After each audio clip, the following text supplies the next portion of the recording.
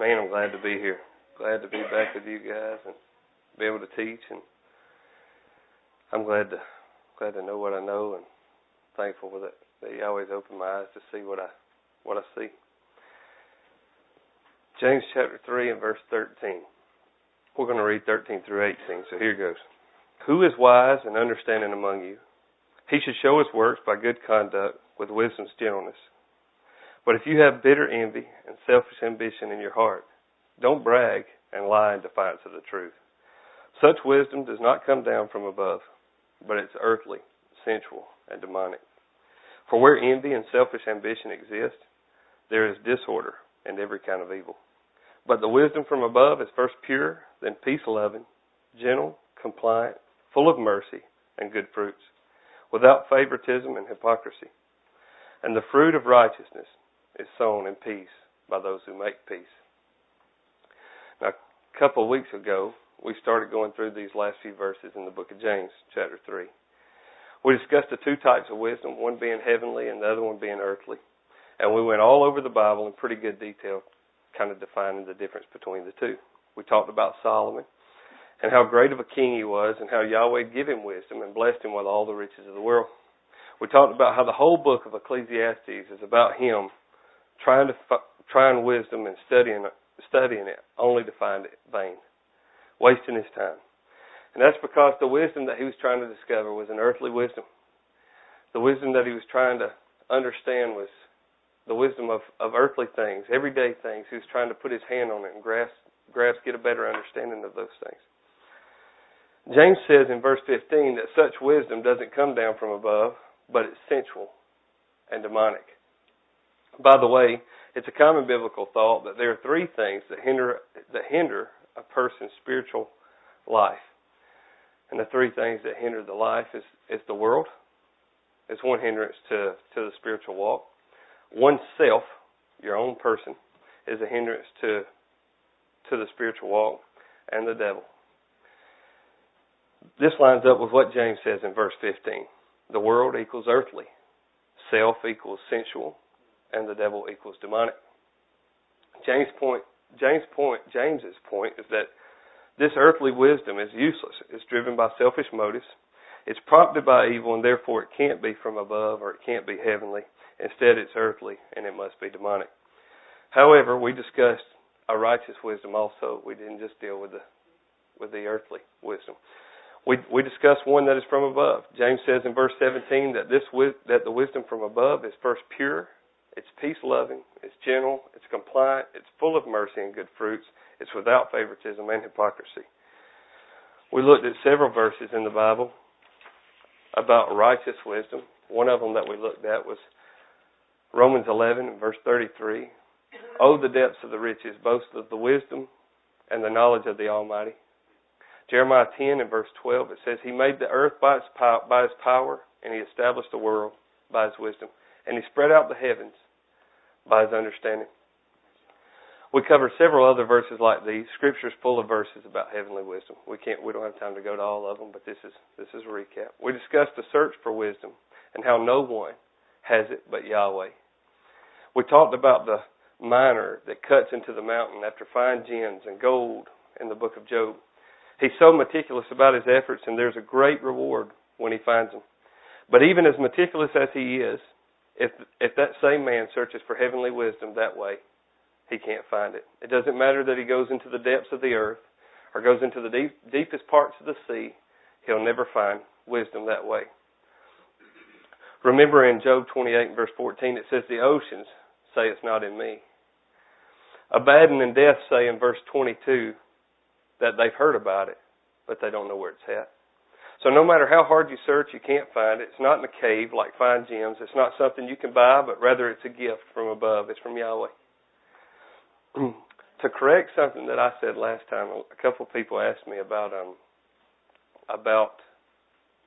Job after I'd talked, and I think it was pretty interesting, some of the stuff on the miner going in and leveling the mountain and digging down into the cave and things like that. And I had brought it forth as that the miner, when he struck the flint, we talked about it, I can't remember the exact verse, maybe like Job 28 verse 9, but it says that he struck the flint down at their foundation, or he leveled the mountains at their foundation. And I thought in some way that he might be talking about using dynamite or something like that, making a spark or something to bring the dynamite, some kind of explosive device. Afterwards, I was explaining this same theology, I guess, to my brother, whom does not study the Bible at all, and I was reading it to him, and I thought that I would kind of explain something to him, he would get it and like it, and it'd be interesting to him. However, he says, well, that's not the way I see that. That don't sound right to me. And I thought, well, tell me what you think then. He says, well, it sounds like when he strikes the flint, he's using a hammer to strike the rock, and he's leveling the mountain at its foundations because he has to start at the bottom. And it made all the sense in the world, and it makes a whole lot more sense than somebody having explosive devices, maybe at the time that Job was written. I'm not saying that it couldn't happen. I think you could read it either way, but if we keep it in its context, it seems like that what my brother told me was a lot more. It fit a lot better than what I'd come up with in my own mind. So, anyhow, that was just as a side note. I threw that in for free. You don't have to pay for that. But either way, I wanted to correct myself. If that's another understanding, I think it's a good one. So, anyway, remember in the last two verses of Job 28, after the man has searched for the wisdom in all the places, and all the magnificent picture is drawn of a man seeking extreme measures to find wisdom. Remember what verse 28 says. He said to mankind, look, the fear of Yahweh, that is wisdom, and to turn from evil, that's understanding. Search for wisdom all you want. It's nowhere to be found. Solomon was probably the wisest man of all times. He's considered the wisest man. He definitely had the most resources of any man that's ever walked the face of the earth, and he searched for wisdom. Had a lot better understanding of things of nature probably than we did, the stars, the heavenly lights, things like that. He had all these understandings, and yet he couldn't find wisdom. It's just a gift, and it has to be given by Yahweh.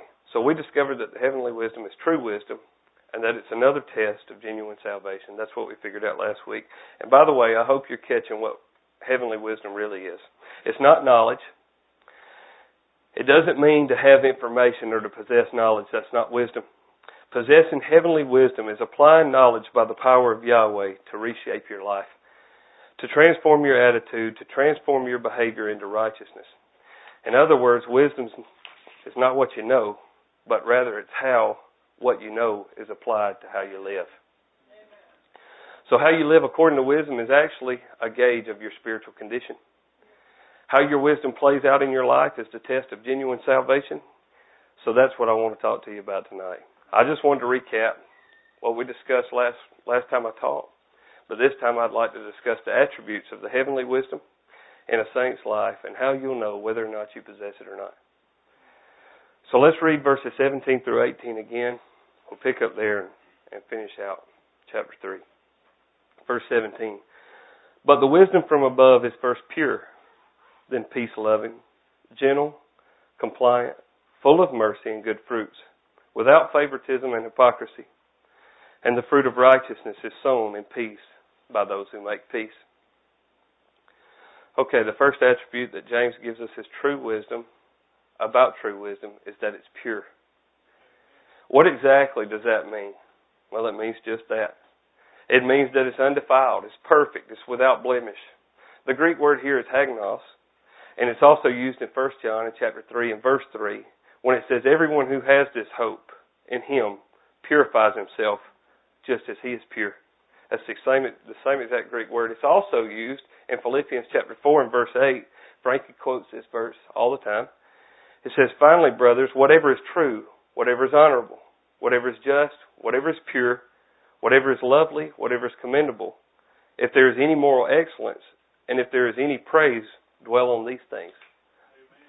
That word pure is hagnos also, and it means the purest of purity.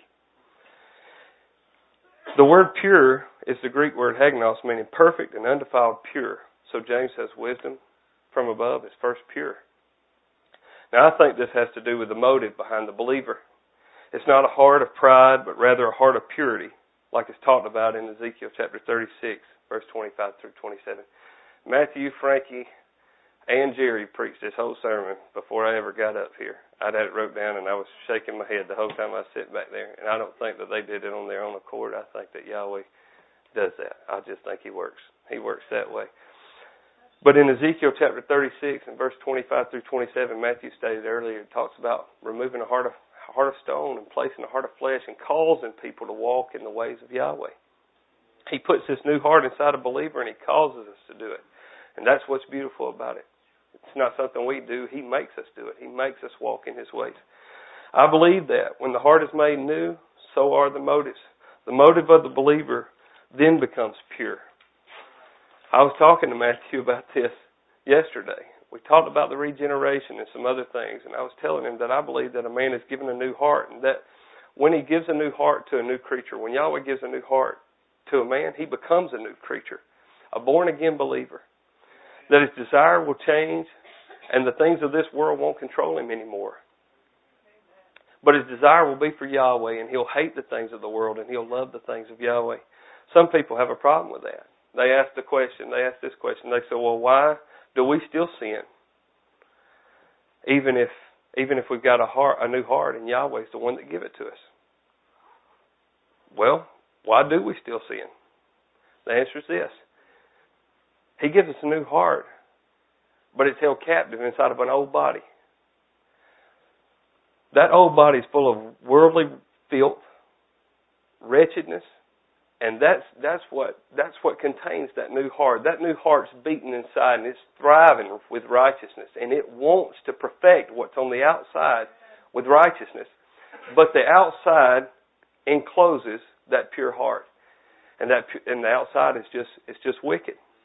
This is why Paul says in Romans chapter 7 that his body wages war with the Spirit. The whole reason. Turn to Romans chapter 7. Let's look at that real quick. We'll start in verse 13. Romans chapter 7 and verse 13, it says, therefore, did what is good cause my death? Absolutely not. On the contrary, sin, in order to be recognized as sin, was producing death in me through what is good. So that through the commandment, sin might become sinful beyond measure. For we know that the law is spiritual, but I am made out of flesh, sold into sin's power. For I do not understand what I'm doing, because I do not practice what I want to do, but I do what I hate. See, Paul's body and heart on the inside wants to do what's right, but his body restrains him from doing so. He says, and if I do what I do not want to do, I agree with the law that it is good. So now I'm no longer the one doing it, but it's sin living in me. For I know that nothing good lives in me, that is, in my flesh. For the desire to do what is good is with me. My heart's right. But there is no ability to do so. My body won't let it take place. For I do not do the good that I want to do, but I practice the evil that I do not want to do. Now, if I do what I do not want to do, I am no longer the one doing it. If he does what is right, it's not his fleshly body doing it, but rather it's Yahweh working within him that makes him do what's right. I'm no longer the one doing it, but it is the sin that lives in me. So I discover the principle. When I want to do good, evil is with me. For in my inner self I joyfully agree with Yahweh's law. But I see a different law in the parts of my body waging war against the law of my mind and taking me prisoner to the law of sin in the parts of my body. What a wretched man I am. Who will rescue me from this body of death? I thank the Almighty through our Lord Yeshua. So then, with my mind, I myself am a slave to the law of Yahweh, but with my flesh to the law of sin. This is exactly what Paul was talking about. That heart that Yahweh gives us in the book of Ezekiel is the most precious gift that anybody could ever receive. The most precious gift. It's held captive by a fleshly body.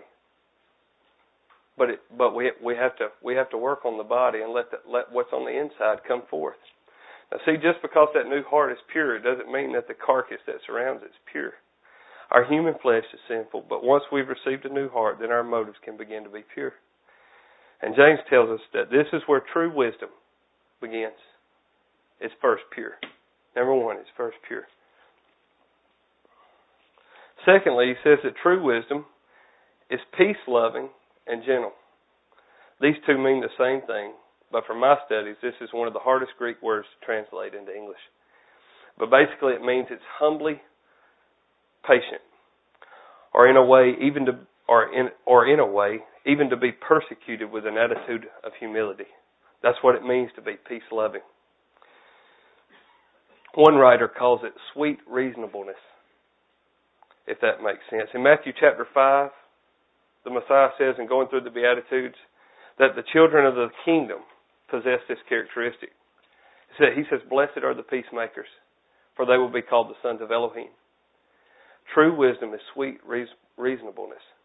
It's peace-loving and gentle. Thirdly, James says that the true wisdom is compliant, which means it's willing to yield, not stubborn. Once again, that's one of the Beatitudes in Matthew chapter 5. Blessed are the meek, are the ones who mourn. So heavenly wisdom is meek and is compliant. Fourthly, James tells us that the wisdom from above is full of mercy and is full of good fruits. Once again, another one of the Beatitudes. Blessed are the merciful, for they will be shown mercy. This doesn't just mean forgive those who forgive you, it means also to have a heart of compassion towards others. Reaching out to those in need, demonstrating kindness to those who are suffering. Good fruits, that means good deeds. We know what that means. The works that are produced by faith. This is also mentioned in the Beatitudes. Blessed are those who are persecuted for righteousness' sake. I'd mentioned at the beginning of teaching through the book of James, I think it may have been in the first and second sermon, I'm not sure, but the book of James is almost a commentary on the Beatitudes.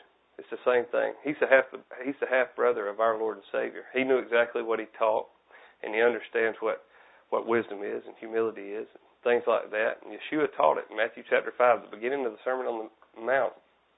He taught the Beatitudes. And James, here he's just reiterating them in his epistle. Notice that all these characteristics are characteristics of kingdom citizens. All these people will be in the kingdom, and all the ones that are talked about in Matthew chapter 5 will be in the kingdom, and these are all characteristics that they'll possess. Humbleness, gentleness, meekness, kindness, things like that. Righteousness is good fruits.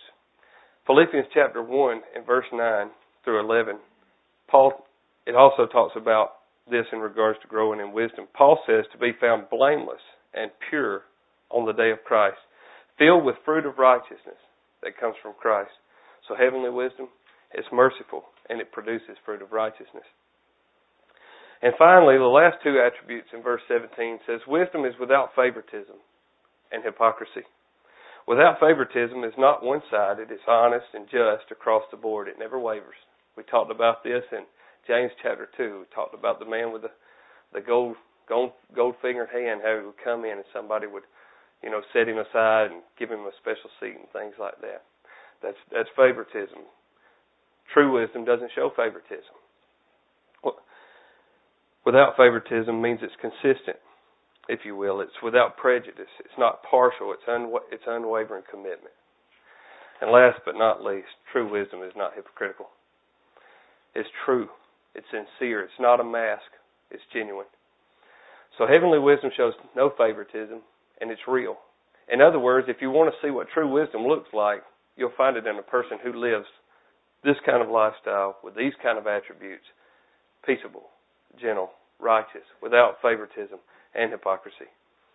One author says this, and I quote, Christ is our wisdom, and since Christ is the embodiment of all those characteristics, talking about the characteristics mentioned here in James, since Christ is the embodiment of all those characteristics, when Christ takes his residence up in your life, those characteristics become yours and mine.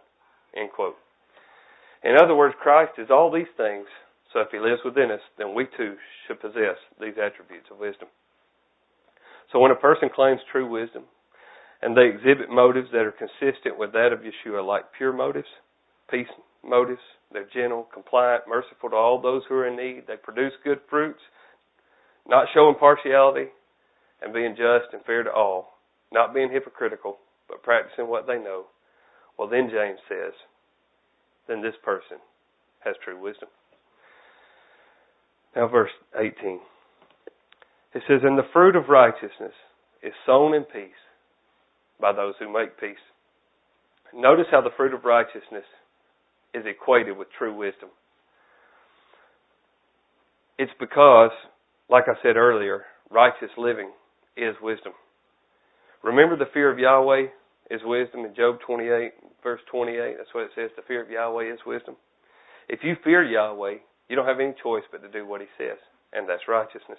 So heavenly wisdom is shown by righteous living. And this fruit of righteousness is sown how?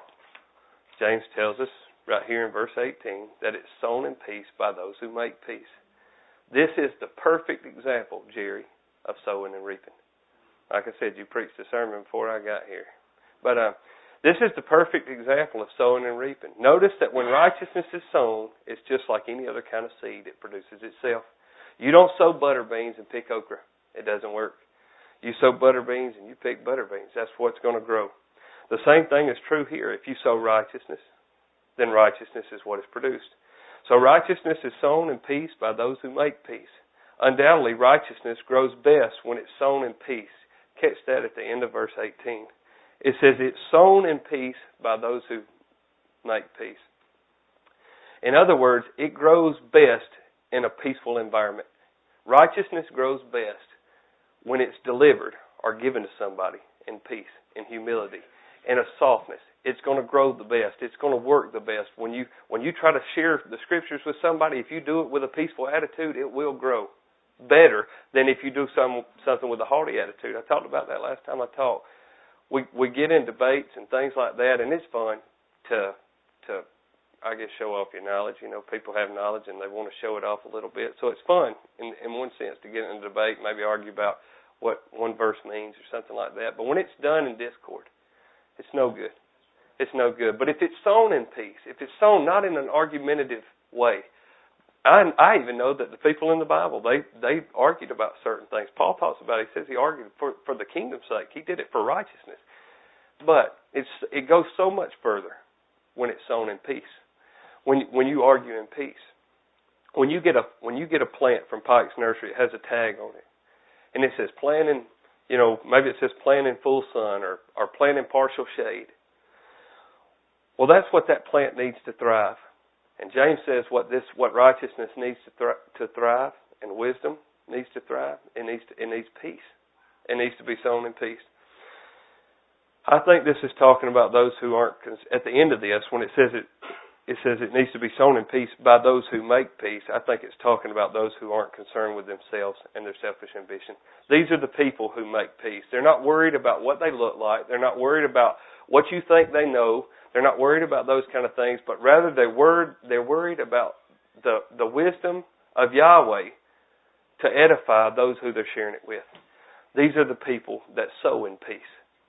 This is very rare. Most people that have wisdom, they don't speak peacefully. They're usually real haughty. When I say wisdom, when they have knowledge, not wisdom. When they have knowledge, they usually speak haughty. When they have wisdom, they don't have any choice but to speak in peace. That's what true heavenly wisdom is. Well, you don't argue with somebody to get a point across. You don't just beat them over the head with it and get rude with them. Instead, you find ways to be peaceable about it, and then it plants, and then it grows. This is the soil that we should plant wisdom in. So heavenly wisdom is revealed in the way we live, when we fear Him, when we love Him, when we obey Him. The result will be a pure heart, a humble heart, one that produces peacemaking, righteous deeds. And when those deeds are sown in peace, they will reproduce in peace and be reaped for the kingdom's sake. So in conclusion, we have two kinds of wisdom. One is an earthly wisdom, and its origin is earthly. It's demonic. And the other one is a heavenly wisdom, and its origin is Yahweh. One is good and one is bad, and the one that is to be desired, of course, is the heavenly wisdom. But as we've discovered, the kind of wisdom is only given by Yahweh, right? He gives us a new heart, which in turn gives the believer a new desire. The pure desire excludes things like envy, selfish ambition, and jealousy, but rather it includes things like peacefulness, gentleness, mercy, righteousness, fairness, sincerity. These all being fruits of a new creature, one with a heart that can be molded and shaped into something beautiful. This creature will exhibit integrity and strength in Yahweh through faith in His Son. He will apply all these attributes that James gives us to his life, and his life will result in a fruit-bearing, works-evident life that is full of love for His mighty one and for his neighbor.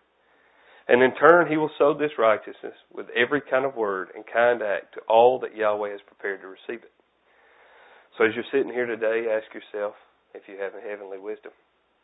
And if you're honest, you might say, well, I have some of those attributes, but not all of them. Well, if that's the case, then I'd encourage you to ask for the rest. Ask for heavenly wisdom. Remember in James chapter 1 and verse 5, James says this, but if any of you lack wisdom, let him ask Yahweh, who gives it to all generously and without criticizing, and it will be given unto him. So pray for wisdom and a new heart. Ask Yahweh to change your heart and to give you a desire that is synonymous with His. Beg Him for knowledge to do what is right, to show you the way to be meek and compliant, gentle, and full of mercy. If you're sincere, He'll hear and He'll answer.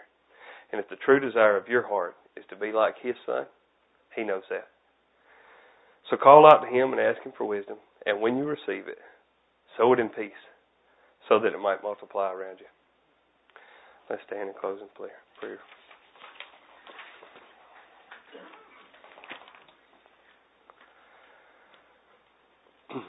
Yahweh, Father, thank You for this day, and thank You for your Sabbath day's rest, and Father, I thank You for Your love and Your compassion, Your mercy.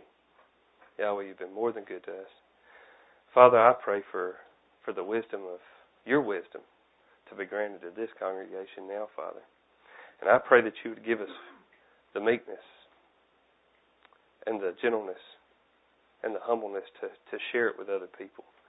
Father, that we may sow in peace, like James says here. Father, that what grows will grow in peace, and it would be real, and it would be pure, and it would be holy and righteous from You.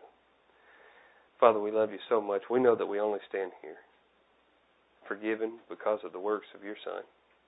Father, and that your plan that You designed before the world began, that it come true, Father, and come to pass. We know that that's the only reason we can stand here justified before You today, Father, and so we give You praise for that. I'm so thankful for it. Father, I pray that You'd make us, as a body, You'd make us more like Him, that we would walk in His ways, act as He acted, and live as He lived. Father, we give You all the praise and honor and glory for every good thing that's ever come our way, and that we realize that we're nothing without You. Father, I love You, and I ask all these things in Your precious and holy Son's name. Amen.